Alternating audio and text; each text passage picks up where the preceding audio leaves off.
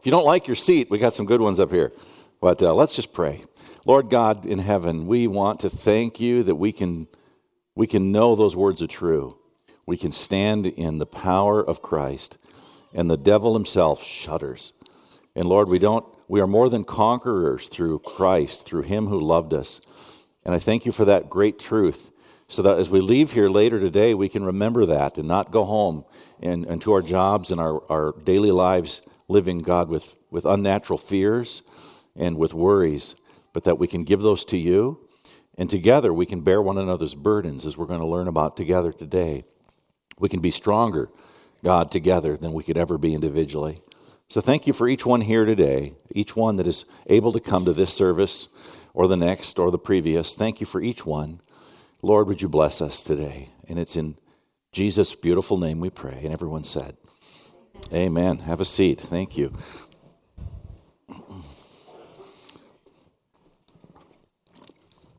I was originally planning, to start a new series today, and it came to my attention at the last elder meeting that I had not finished studying with you the book of Galatians. I took you through chapter 5, which included the fruit of the Spirit. We had a whole summer-long series in that, but I never got us into chapter 6, and that was just an oversight on my part. I thought, I'm going to get down to business. I want to finish what I started here with you. So this week, I sat down and worked on 3 different messages for a 3-week look at Galatians chapter 6. So we're cracking into that last chapter of that important New Testament letter this morning. And if you remember the summer series, at least in bits and parts, you know that we talked a lot about love, joy, peace, patience, gentleness, goodness, kindness, self-control. Against such things there is no law, the fruit of the Spirit, Galatians 5:22 and 5:23. Now, the chapter 6 that follows is really, really neat. It connects very clearly to chapter 5. It's the same book, of course, the same letter from the Apostle Paul. And let's look just for a moment at some of the things that we read here. I've got 2 different Bibles up here. I want to figure out which one to use first. Chapter 6, of course, makes the most sense if interpreted in light of what was talked about in chapter 5. And so a good rule, of course, of understanding your Bible is context. Context tells you so much. And if we look at where we left off with chapter 5 ending, the fruit of the Spirit, verse 22 is love, joy, peace. And then verse 25 of chapter 5 of Galatians, if we live by the Spirit, Paul said, let us also keep in step with the Spirit. Let us not become conceited, provoking one another and envying one another. Why did he say that? Well, here's where he's going with this. If you remember what he talked about in the previous verses where he talked about the fruit of the Spirit, he also talked about the works of the flesh, he called it. Our lower nature, our former nature, which we still have a little bit of even as believers in Christ. He talked about jealousy and dissension and anger and like these runaway problems in our lives. And he said, you still have to fight the fight against those things. He said in chapter 5, but you have the Holy Spirit. He said, if you walk by the Spirit in his power and his control, you're going to subdue that old nature. But in the context, the original context, the people that he's writing to, the real flesh and blood people that he originally wrote to, his original audience, they were having a lot of infighting. And so he's telling them in chapter 5, here's the fruit of the Spirit, here's the works of the flesh. Walk by the Spirit, Galatians 5:16 and 5:25. Both those verses, they're parallel verses. But then he goes on to say, that'll help you control the old nature and not live as people that are just like the world, like people who don't know the Lord. And he ends chapter 5 with saying, let's not become conceited, provoking one another, envying one another. That's what happens when we don't walk by the Spirit. Chapter 6 then, verse 1 and following, is a beautiful, positive example of what happens in a Christian church, a Christian faith community, when we are living lives guided by the Spirit of God. Instead of being locked into dissensions and provocations and arguments, not to say we don't have disagreements or frustrations or problems, because that's life. We're not trying to minimize that reality here. Paul's not, I'm not. But if we're going to walk under the Spirit's control, we're not only not going to satisfy that old nature, we're not going to feed that old way of life, if you will, and some of those old habits that we have that die hard. We're going to starve them off, and we're going to feed the new habits that God wants to build in us, generosity and forgiveness and love and joy and peace, all the fruit of the Spirit. And And he says, if you're really doing that, if you're living by the Spirit, as I've commanded you to do, you're not only not going to provoke each other, the way he ends chapter 5 here, you're not going to be throwing people behind you. Let us not become conceited, provoking one another. We're not going to live with a bunch of envy. But if we're walking by the Spirit, as he has told us to do twice now in chapter 5, we're going to live above our lower natures, and we're going to help each other. The fruit of the Spirit starts with love. You know, love is a many-splendored thing I learned growing up. It means so many things in American verbiage. You know, love. I love my wife. I love M&Ms. Those are two different kinds of loves, right? And so when I say, we're called to love, it's very easy for us to treat that as kind of a generic thing. But love in the New Testament, the kind of love that God shows to us through Christ, is agape love. It's self-giving. It's meant to benefit the other. It's sacrificial. That's what Paul's talking about here. And if we're walking in the Spirit's control, under his guidance, Galatians 5, the fruit of the Spirit, love, is going to start to show forth in our life. And it's not just going to be a concept, I love people. It's going to show up.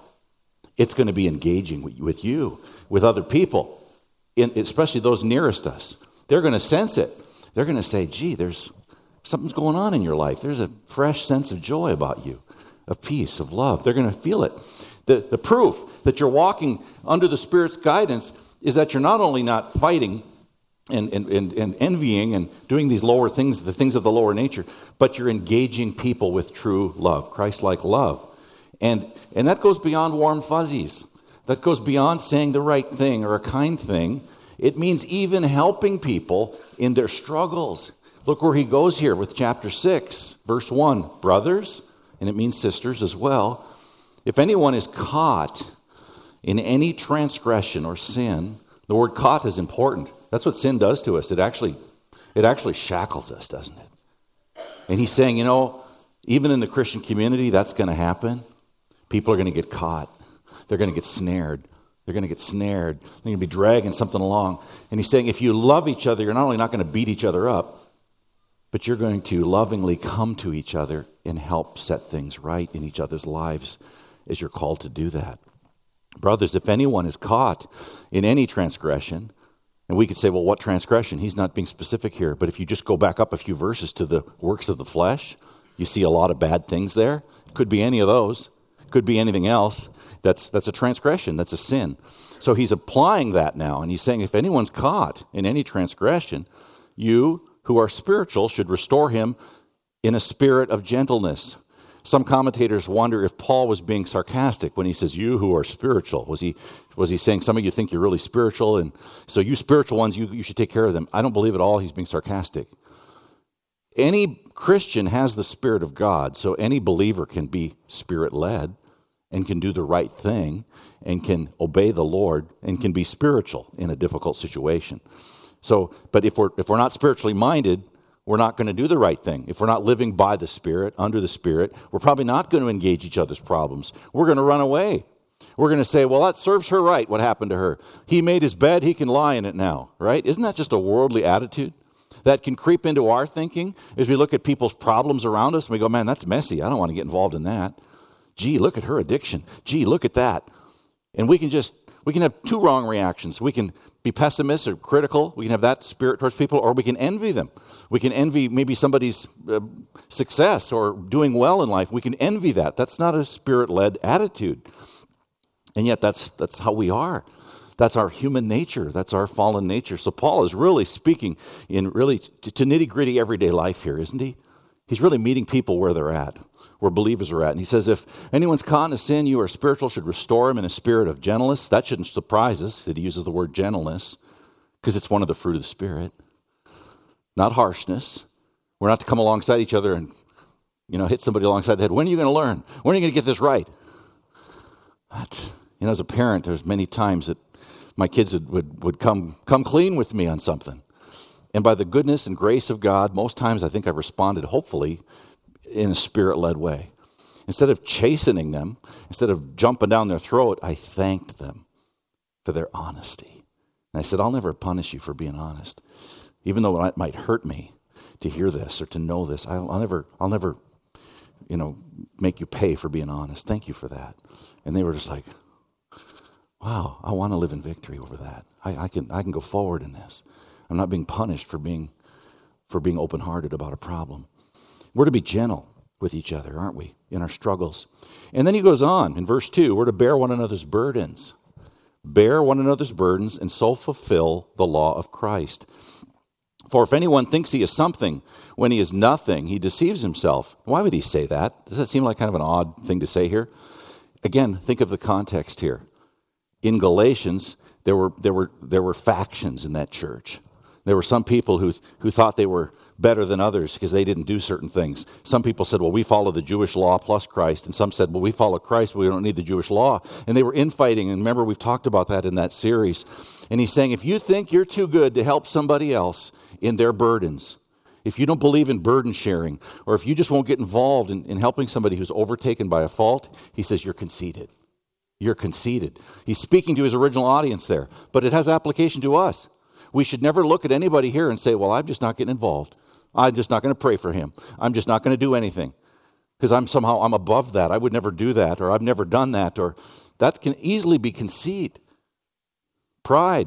And Paul says, if that's where you're at, he says, you're nothing. So don't act like that. So he's really being upfront with his friends. If anyone thinks he is something, verse 3, when he's nothing, he deceives himself.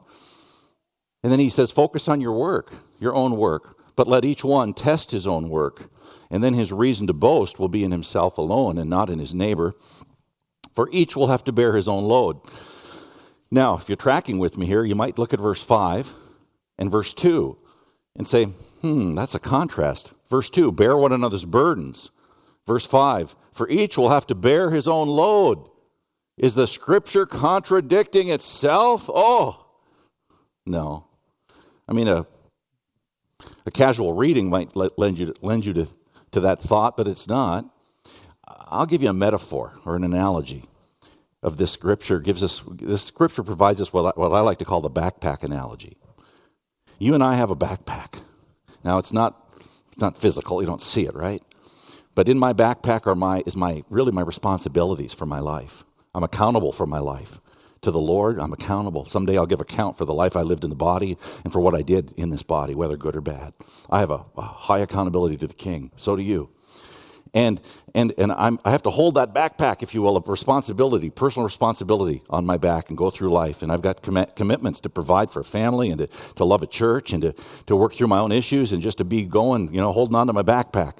But there are still times when I need people to help me bear my burdens. I've had people come up here after a service and say, you've prayed for others. Can I pray for you today? I want to weep when that happens because I have needs too. And when they do, I'm just, thank you. I needed that today. Thanks for being my pastor today, I'll say to them. Because they help me. Now, they're not taking my backpack off, right? It's not their job to. I can't take your backpack off of you. So I'm called to bear a burden with you. You with me, we're called to come alongside each other, but we cannot take away each other's personal responsibilities either before the Lord. I can't live your life for you. You can't live my life for me. You're not called to that. I'm not called to do that for you. So we're called to come alongside each other, and that's exactly what he says in verse 2. We're called to love each other enough that we're going to listen to a hurting brother or sister. We're gonna help somebody who's stuck in a habit that's destroying their life. We're going to love each other enough to say, you know what, I see this problem and I want to help you with this if I can. So we're going to love each other enough to have some of those conversations and bear one another's burdens, verse 2. But to jump down to verse 5, we still have to be personally responsible for our own lives, as does everyone else. And so that's how you should understand that. Verse 5, for each will have to bear his own load. I need to get my slides moving here. There's something greater to be known by than thankfulness, but I want to start the sermon outline with that concept. Randy Alcorn says, thankfulness should draw a clear line between us and a Christless world. Are people around you thankful at the school or job that you have or where you live? Or do you see a lot of thankfulness? We have Thanksgiving coming up in a little over a month, but do you see a lot of thankfulness? How about among Christians? Are we thankful? If the same spirit of entitlement and ingratitude that characterizes our culture characterizes us, what do we have to offer people who aren't Christians? If we walk through life with just ingratitude and a sense of everybody owes me. And does that radiate Jesus? No. But there's something even greater to be known by than thankfulness. And you know what it is, right? Somebody say the word.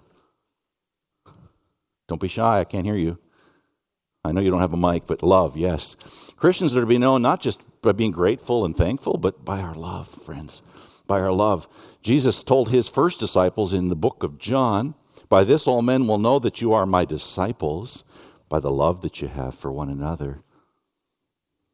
1 Corinthians 13:2, the Apostle Paul wrote to a church, the church of Corinth, that was very divided, very factionalized. And he said, some of you got great gifts here. He says, I got gifts too. He said, if I speak with the tongues of angels, if I can decode prophecies and tell all mysteries to people, if I can move mountains with the faith I have, but if I have not love, I am nothing. And so that shouldn't be lacking from our lives. If we're going to radiate Jesus to the world, love's got to be an ingredient, right? It's the first fruit of the Spirit. Love, joy, peace, patience. So we want to be known by this. We want to be known by our love. And yet, the hard truth, the honest truth is that it's easy to fight. It's easy to be unloving. It's easy to argue. It's easy to get stuck in habits that are anything but love, even here in the church. Here's a question for you. Has anybody around here provoked you lately? If they haven't, just hang on, it'll happen. Not that we wanted to be doing that to each other, but we misunderstand each other at times. We don't say the right thing, or we don't say things that we should say, and we miss the mark. And in church life, we can provoke one another. I hate to say it, but it's true. It's been many years since I've seen it, but I've seen people in this church family leave it because they felt provoked, and we weren't able to get them back. So what do you do when you feel provoked? When you feel offended, when you feel frustrated, and then you hear a message that you're called to love? Well, hopefully you realize that the way to love isn't just to work that up in yourself, but it's to follow the Spirit. Galatians 5:16, 5:25, live by the Spirit, live your life submitted to Him, and then you take the rest of this to heart, and you realize we need to help each other along this path here. There's often value in disagreement. Don't hear me saying today that we can never have disagreements, because I would never say that. But in some cases, disagreements can really breed danger. And the Apostle Paul told the Romans and the Corinthians, work together. Have your dissension for a moment, figure it out, but then come back together. Keep the unity of the Spirit in the bond of peace. Very important. Romans 15:7, accept one another then. Accept one another. Don't reject each other. Accept one another then, just as Christ accepted you in order to bring praise to God. So a church, and I'm not making a statement here, so I'm going to be real clear, but let me say this first. A church known for infighting is not producing an abundance of mature believers. Now, if you're new here, you might be saying, whoa, is that what you're saying about this church? I'm not saying that at all, but yay, God, I'm not saying that at all. I don't believe we're a church that's full of infighting. I know that's not true. But that doesn't mean that there's no temptation to do that, or tendencies to do that within our own lives, or that there's no conflict. I'm not saying that there's never conflict. But if we don't want to be known by that.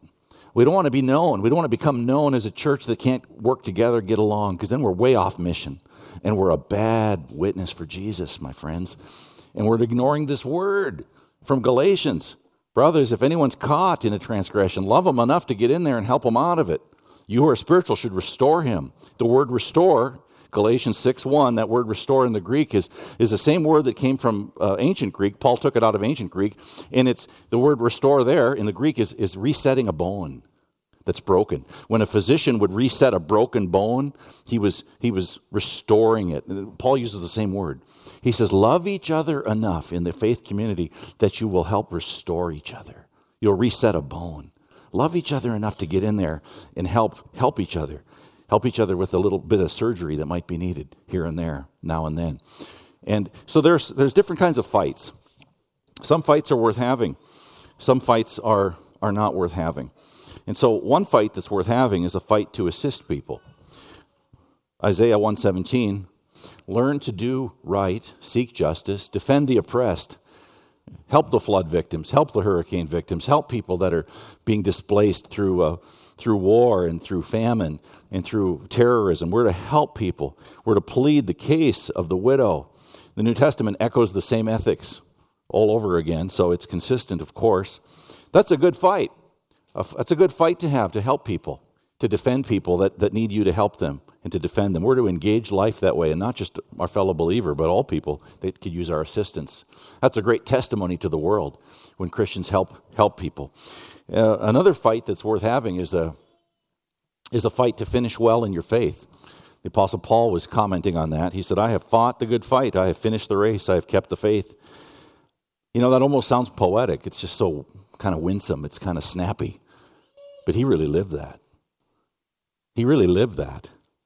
I was in Greece a year ago, and I visited some of the places that Paul preached, places he was imprisoned, places he traveled, and I got a whole new appreciation for this diminutive Jewish man who became a believer in the Messiah on the road to Damascus one day. And as he evangelized in what is now modern-day Greece, it took us minutes to get where he traveled days to get from here to there. And I just marveled at the places he went and he ministered to, and the scorn and the pressure he took to speak a good word for Jesus.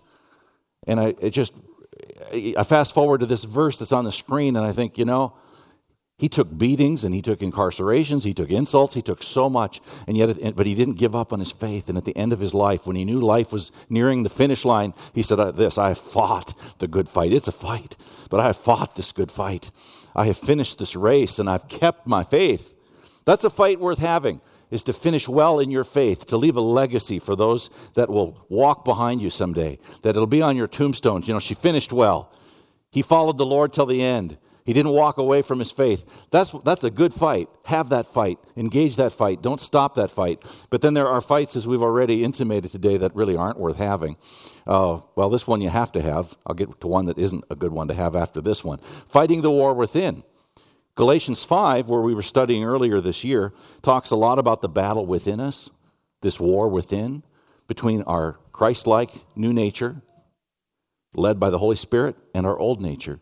Those two are in direct opposition with each other. Galatians 5:17. Be aware of that fight. Don't quit engaging that fight. When you're looking at something on the internet and you're tempted to take another step further to something else that you know might not be appropriate, you feel the war within. And you need to just click away. You need to move away. And you're looking at a magazine and you say, you know what, this isn't taking me anywhere good. Maybe I should close this one. You've got to make these split-second decisions all the time, watching something, hearing something. If you're going to engage that war within and win, don't live by the old nature. If we live under the Spirit's guidance, we're going to say no to a lot of things. And we're going to fight that war within. So that's a fight that is worth having. And this next one, though, is not so great, fighting with others. Again, I don't suggest we never have disagreements or frustrations, because that's not realistic, and the Bible doesn't say that. But if love is not in the equation, we're in a bad place. We're to speak the truth to each other in love. For the whole law is fulfilled in one word. You shall love your neighbor as yourself. But look what happens if we fail to love.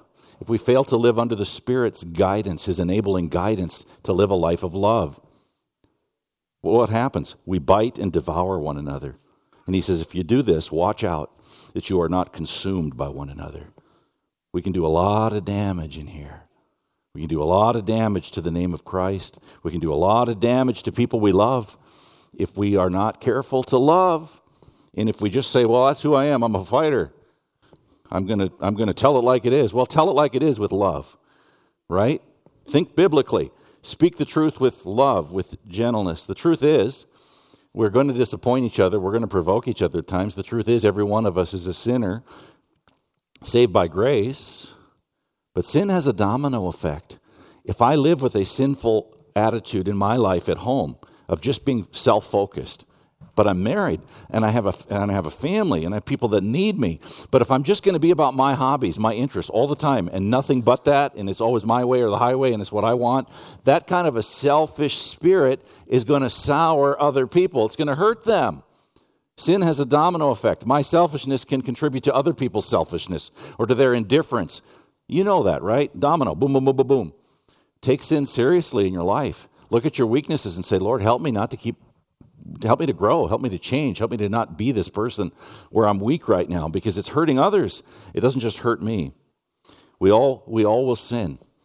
You know, one of the most rewarding things as a parent was the times when my kids wasn't very rewarding at the moment, but when I had to go to them as their father and say, you know, guys, Dad lost his temper a bit with you today. I'm really sorry. I really blew that today. I'm sorry how I reacted about that situation that disappointed me. And they'd always look at me, and I could almost see the hurt evaporate. And they'd say, Dad, you always come to us. You always tell us, you know, hey, I'm sorry for this. And I didn't feel like I lost power or authority for being honest with them. I actually gained it. Because they already knew the truth, that their daddy's an imperfect person. And when he could simply admit that to them, they respected that. And we started over again. And we have a close relationship today. I thank the Lord for that as they grow into young adulthood. We need the humility, don't we, to be honest with our sins and our failures. That starts at home, but it also belongs in the church. We need to be honest with each other. I'm not going to stand up here and say, boy, I'm the best pastor you'll ever get. Boy, if I ever say that, get rid of me, right? Because that's pride, that's something else. I know better than that. Look at my life long enough, you're going to see a few warts. I suppose I could say the same thing about you. But I'm going to love you through your warts. I hope you love me through mine. And I hope that our goal is the same thing, to grow up in Jesus Christ and to help each other along, because we need each other. We need to love each other enough to work through struggles and disappointments with one another. Two extremes to avoid when it comes to this thing of the sin issue is perfectionism. You probably haven't met anybody like this. I hope you haven't, but I have. People, and aren't many like this, but I know some folks who say that they no longer sin. They've just arrived somehow. They contend that the sinful nature has been conquered in this life and it no longer affects them. They have lost sight of the fact that there is still a war to be waged against sin every day. Don't kid yourself and think, I'm not calling you a failure, I would not say that, but we can fail in our understanding of sin. We fail, friends. We miss the mark. Even though we are believers, who of us has a perfect day in everything? In thought, word, and deed. I don't have a perfect day in any of those areas. And let's be honest with this. We need grace. We need accountability. We need the word. We need help. We need God's Spirit, or we're going to just break apart. We're not going to live a very victorious life. Well, the other extreme is pessimism. Pessimists are those who are half-hearted in battling the old nature, which Paul has talked about in Galatians 5, because they never expect victory. It's like they're so tired of losing, of losing ground in an area of defeat, that they've lost sight of the victory that Christ has won for them, which is experienced by actively identifying with Christ crucified. Remembering that Jesus died for this sin that keeps besetting me. Maybe if I'm in a habitual sin, I need to realize, Jesus, you died for that sin. Your power is enough for me to overcome it. Help me not to have a half-hearted attitude, like, oh, I'm just never going to get rid of this problem. I'll never give this habit up. Don't live like that as a pessimist with your sinful nature. Fight the good fight. And then help others, right? Again, Galatians 6, 1 through 5 is a textbook example of what a life that's under the Spirit's guidance looks like. If you say, I don't know how to walk in the Spirit, well, here's how you see evidence of it. You're going to help other people who are caught in their difficulties. Instead of running away from people's problems, you'll run to them. You'll say, I want to help you with something here, my friend. Those are hard conversations to have sometimes, aren't they? Galatians 6:1, Brethren, if anyone is caught in any transgression, you who are spiritual should restore him in a spirit of gentleness. Easy to run away. Years and years ago, I remember meeting with a man a lot older than me who had a real problem with fidelity in his marriage. And as a single guy, what did I have to tell anybody about marriage at that point? But he was my brother in Christ, and I felt the Lord burden me to talk to him about that issue. I've actually had that happen to me more than once in my single days. That's pretty tough stuff to go talk to people about. But with humility, with gentleness, it can go pretty well. And one of those men I talked to, he wept. He said, I can see how much you care about my struggle, about my problem here. And that blessed me, that even though he may or may not change what happened, he knows I love him. He knows I care about him. He knows Christ cares for him. He's not giving up on himself anymore. He's not making himself dirt, thinking, it's just being full of shame. We've got to go. We've got to go. It's hard, isn't it? It's hard. But if we're under the control of the Spirit, he's going to send us into some difficult places. And we need to go with a spirit of gentleness. and restore people, reset the broken bone, at least attempt to. And any believer can do that work if we go with the right heart attitude. But the scripture says, keep watch on yourself, lest you too be tempted. And when we counsel here at First Baptist Church, we're pretty careful. We don't generally counsel with members of the opposite sex unless we have another person in the room or we're out in a public area. Why do we do that? We don't trust ourselves? Well, we just don't trust human nature. We're fallen people. And pastors among anybody can get into a lot of trouble if they're not wise with trying to help people. We can wind up pulling ourselves into a problem that we can't get out of very easily. We've all got some stories to share on that, don't we? So you need to be careful. Burden bearing and sharing calls for gentleness versus harshness. We've seen that plainly stated in the text. It involves self-evaluation, as I just mentioned, really. Watch yourself, or you may be tempted. As you go to help your brother or your sister, be careful you don't get caught into their things that they're struggling with. That's easier said than done, but be careful. And then we're to carry each other's burdens, as it goes on to say. And we will fulfill the law of Christ, which is, what is the law of Christ? It's the law of love. And if anyone thinks that they're too good for that, to help somebody in a struggle, they're self-deceived, Paul says. They're conceited. They're not showing humility. If anyone thinks they are something when they are not, they deceive themselves. And so, burden bearing and sharing calls us to have a healthy place for pride in what we're supposed to do. Look at verse 4 again. Let each one test his own work. In other words, look at your life responsibilities and tend to those. Don't worry about your neighbor unless he needs you and you need to share his burden, or he's in a struggle and you need to help disentangle him. But do your job. Test your own work. Then your reason to boast will be in yourself alone and not in your neighbor. And then again, verse 5, for each one will bear his own load. We're to test our own actions. We're to focus on what we're called to do. We want to be problem solvers, but not getting into everybody's business, either. I can't fix some of the issues that I know exist in this church. I can tell other people, I think you have a responsibility here. I think you should talk to this person. I think you should do that. But it's not my job to get in between in every situation and disentangle it. It's to give godly counsel, godly advice, and to focus my job on my job. And so we just have to be careful with this, that we don't become problem solvers for everybody. At the same time, we do need to help people to aspire to do the right thing. We cannot do everything, but each of us can do something. I want to close with an Old Testament quote. There was an irresponsible young man by the name of Cain. And Cain, instead of loving his blood brother, out of jealousy and envy, he murdered him. And then when the Lord in heaven held him to account, Cain looked up to heavens and he said, am I my brother's keeper? What an irresponsible question. Because the answer is, yes, you are. Galatians chapter 6, 1 through 5 is the best New Testament challenge, or picture really, and challenge of that Old Testament story. Paul says to us through this text today, you are your sister's keeper. You are your brother's keeper. Don't neglect that. Engage your life with him. Engage your lives with one another in love, in gentleness, in truth with love. We are our brother's keepers here. Oh, friends, let's grow a church that really shows that we love each other along the path. We don't give up on ourselves. We don't give up on each other. We work together. We stay true to this word, and God will be so honored. Lord God, help us this day to freshly apply the words of Scripture. There's nothing I've said that's worth listening to today unless it came from that.